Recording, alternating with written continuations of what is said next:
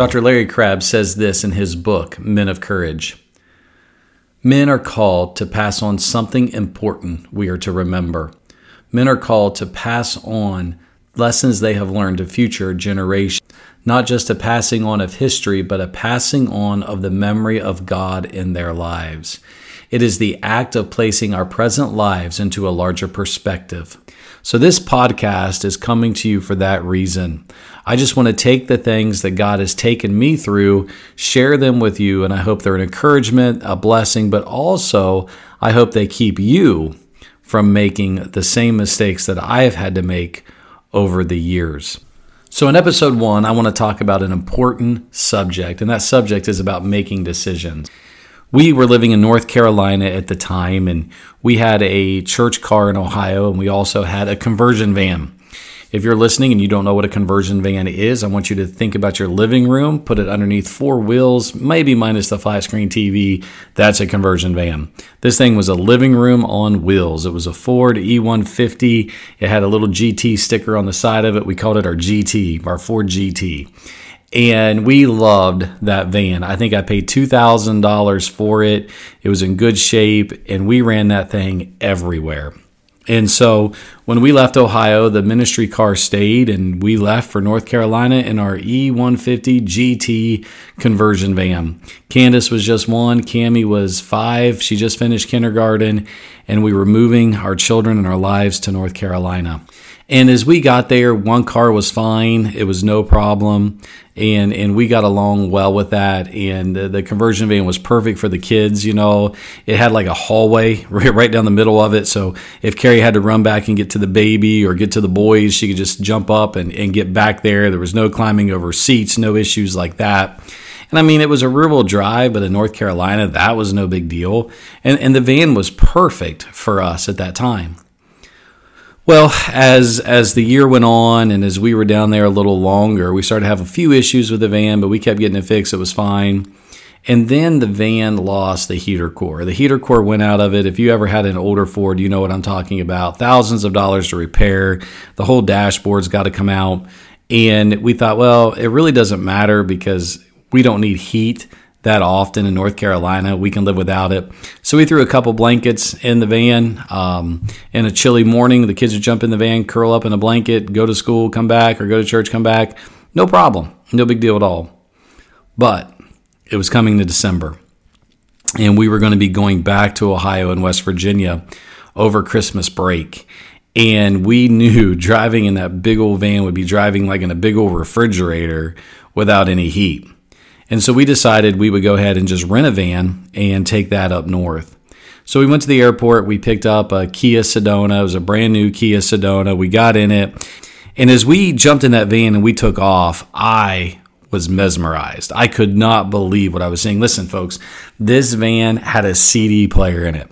My conversion van still had a cassette player. If you have to Google that, go ahead and stop the podcast, Google it, and see what a cassette is. That's what I had in that van. And now this van has a CD player? No way. Okay, it had heated seats. I mean, this thing was decked out. I had never seen a van like this. You're like, Treg, what year was this? It was 2013. We were a little behind the times. And this van, it was everything we wanted. It was perfect. We loved it. It wasn't this big old conversion van, this nice compact minivan, all the bells and the whistles. And man, I fell in love with this van. So as I'm driving this van up to West Virginia, the whole time I'm thinking, oh, I want a van just like this. Man, this is a great van. Man, this family needs a van like this. Our family deserves a van like this. I mean, do we not deserve a van with at least heat in it and a CD player? Come on. The rest of the world has this. Why shouldn't we? And these thoughts are going through my head. They're not thoughts of, okay, this might be nice to have. We need to look into this. No, they were thoughts of discontentment.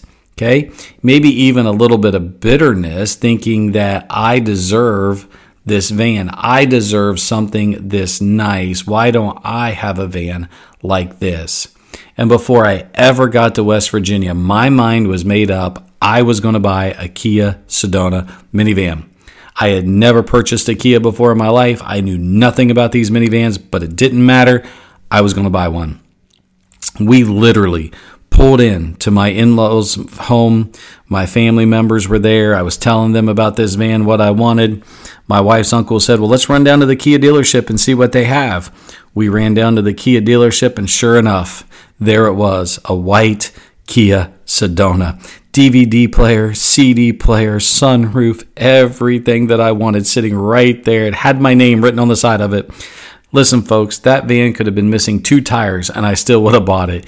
It didn't matter. Why? Because my mind was made up, right? I was going to buy a minivan. And so we jump in the minivan and we drive around, the area there in West Virginia. I bring it back. I go in. I said, I want this van. I'm buying it. I'm taking it home with me right now. And we didn't have the money. It was Christmas time. It was so stupid.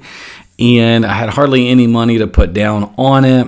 The guy's telling me about gap insurance. I don't know. I'd never taken out a loan on a vehicle before. We'd only pay cash for them. I'm like, nah, I don't need this. Nah, I don't need that. Just give me my car so I can have my Kia Sedona. And so we make the deal. We buy the van. We're excited, or at least I am. We got a TV in our van now. How cool is that?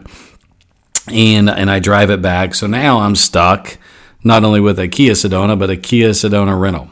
And so we call around, we take it over to Enterprise, and just let me warn you, if you pick up a car rental and you drive it one way and drop it off, it's going to cost you several hundred more dollars. So now, not only did I just drop several $100s that I didn't have on a car that I shouldn't probably have bought at the time, now I had to drop another couple $100s for a rental that I'm leaving in West Virginia that I was supposed to take back to North Carolina. Why didn't I just take it back? Don't ask me, okay? I didn't make a wise decision. And so we put everything in the car. We head to Ohio. Things seem to go great. And we leave Ohio. We come back to North Carolina. And as we're driving back to North Carolina, I'm thinking, what have I done? Buyer's remorse. This was crazy. This was so stupid. I didn't need to make this decision. I should have at least prayed about it. The van ran okay, but it didn't run very well. It was loud. It wasn't quiet like the new one we rented was. It didn't have all the bells and whistles that the one we rented did. And so in light of all of that, it was like, man, what have I done?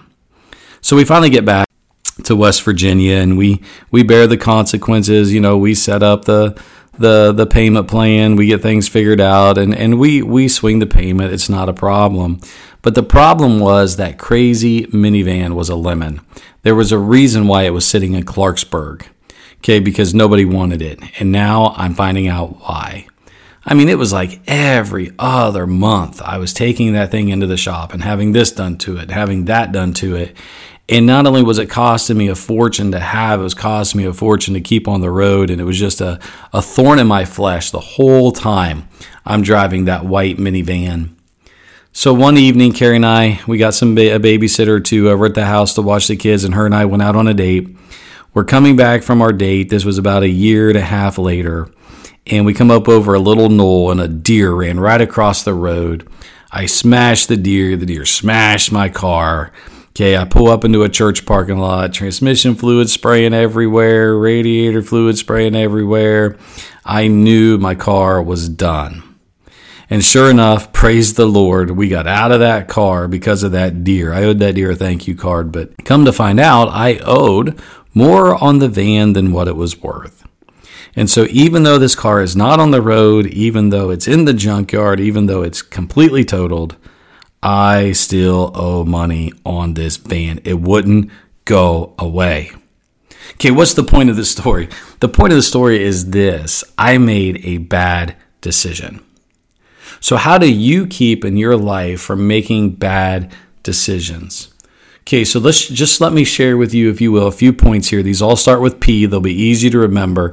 If you're going in to make a decision about a major, about college, about a car, about a house, about a move, whatever, please take these steps into consideration before you make a bad decision like I did. Number one, you need to perceive there's a problem.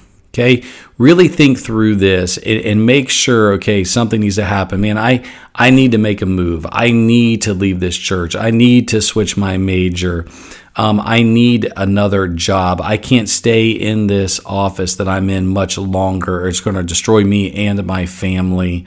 Okay, I need to make this investment. I need to switch things out with the vehicles that I'm driving. Whatever it is, okay, just have your eyes open and just think through and just perceive all the different angles and areas that you're looking to make a decision in.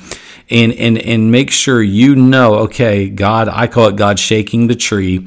God is shaking this tree. He's making things a little restless here.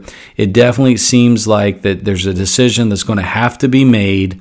Maybe it's to take this relationship to another level, whatever it is.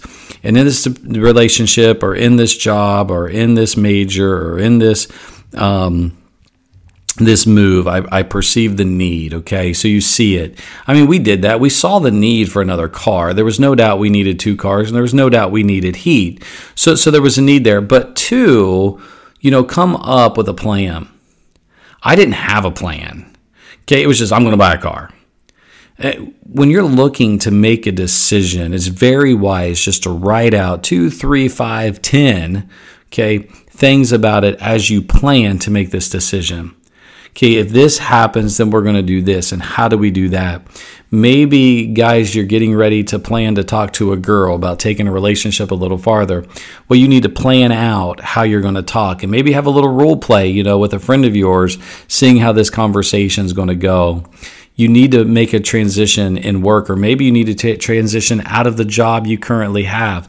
Plan how that conversation is going to go. Think through it. See how the move's going to go into a new neighborhood, into a new home, and begin to make plans. I should have made plans for a payment. I should have made plans for a down payment. Okay, I should have looked into what it means to buy a used car and what's going to be thrown at me with all this insurance garbage and gap insurance that, by the way, if I would have had, I wouldn't have owed money after my car was totaled. I should have got the gap insurance. But I didn't know because I didn't plan. Okay, if I would have planned, I'd have seen, okay, maybe I should go with a different type van that would be better for our family, and maybe something with less miles, and maybe something more reliable, or maybe I should have planned on buying a new Kia that had a 100,000-mile warranty instead of a used one 3 years old. And so I need to plan. I need to perceive there's a need. I need to plan. And then I've got to commit all of that plan to prayer. God, look, here, we've planned this out. This looks like what we need to do, but we can't do any of this without your help, without your blessing, and without your guidance. So God, as we look at this, I just pray that you'll see us through. God, I pray that you'll guide and lead. We know that the steps of a good man are ordered by the Lord. We know if we lean not in our own understanding, in all of our ways we acknowledge you, you will direct our path. God, you've promised to lead us in a plain path. And so I pray that you'll just take what we see is going on here, take this plan, and God, we just give it to you. And then number 4, I would say talk to people. Man, find people that were driving a Sedona. Find people online that have wrote reviews about that car and see if it's a car you should be driving or not. Find out if it's a good move for you to go to this school, or what people are saying in the workforce in chemical engineering, and make sure that that's the direction you want to go. Talk to other chemical engineers. Look at the job opportunities that you have and talk about people in those jobs and ask them if they were going to take that job again, would they do it, or would they go a different direction? You see what I'm saying? Go to some counselors, go to some wise people and talk to them. If your dad or your mom are counselors and you enjoy talking to them, talk to them about these decisions. Dad thinking about buying a van here, Dad thinking about getting a truck, Dad thinking about buying a boat, whatever it is. And people that you respect, that you know, that you love in your life, not people who are going to tell you yes all the time, but people that are going to tell you the truth. Sit down with them and talk to them. And then number 5, pray. Say, wait a second, Trey, you said that already. Absolutely. Any decision in life you need to make, you need to pray and ask God to guide. Say, how does God guide, Trey? We Carrie and I, we just love to go to the Word of God and let the Word of God guide us and direct us and show us. And that'll be for another podcast and how the Lord brought us here. But it was through the Word of God and how God used that as we prayed and as we talked to people. We perceived the need, we had the plan, and we prayed. And when you do that and God takes His Word and He combines that with your prayer and the people and the plan as you perceive what's going on, God gives peace. And there's a peace that God gives that you just know that even though this might cost a little, even though this might hurt a little, even though this move takes me out of my comfort zone, there is a peace like I've never had.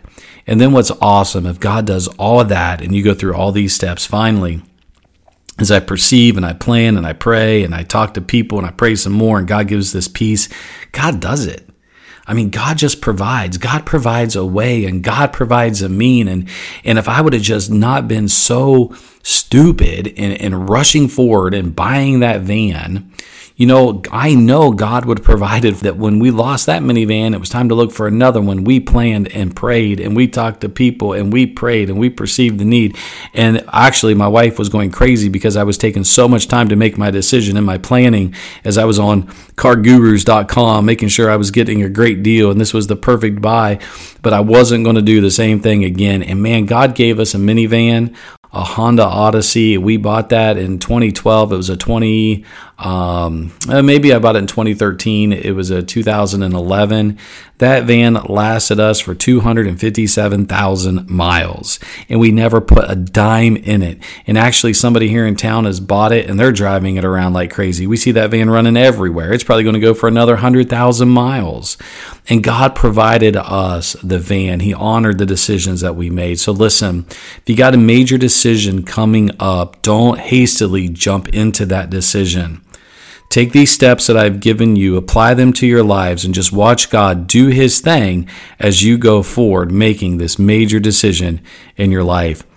Guys, thank you so much for joining the podcast Trade Talk. I hope it was a blessing to you as I just remember some things God has taken me through that I hope will keep you from making the mistakes that I made early on in life.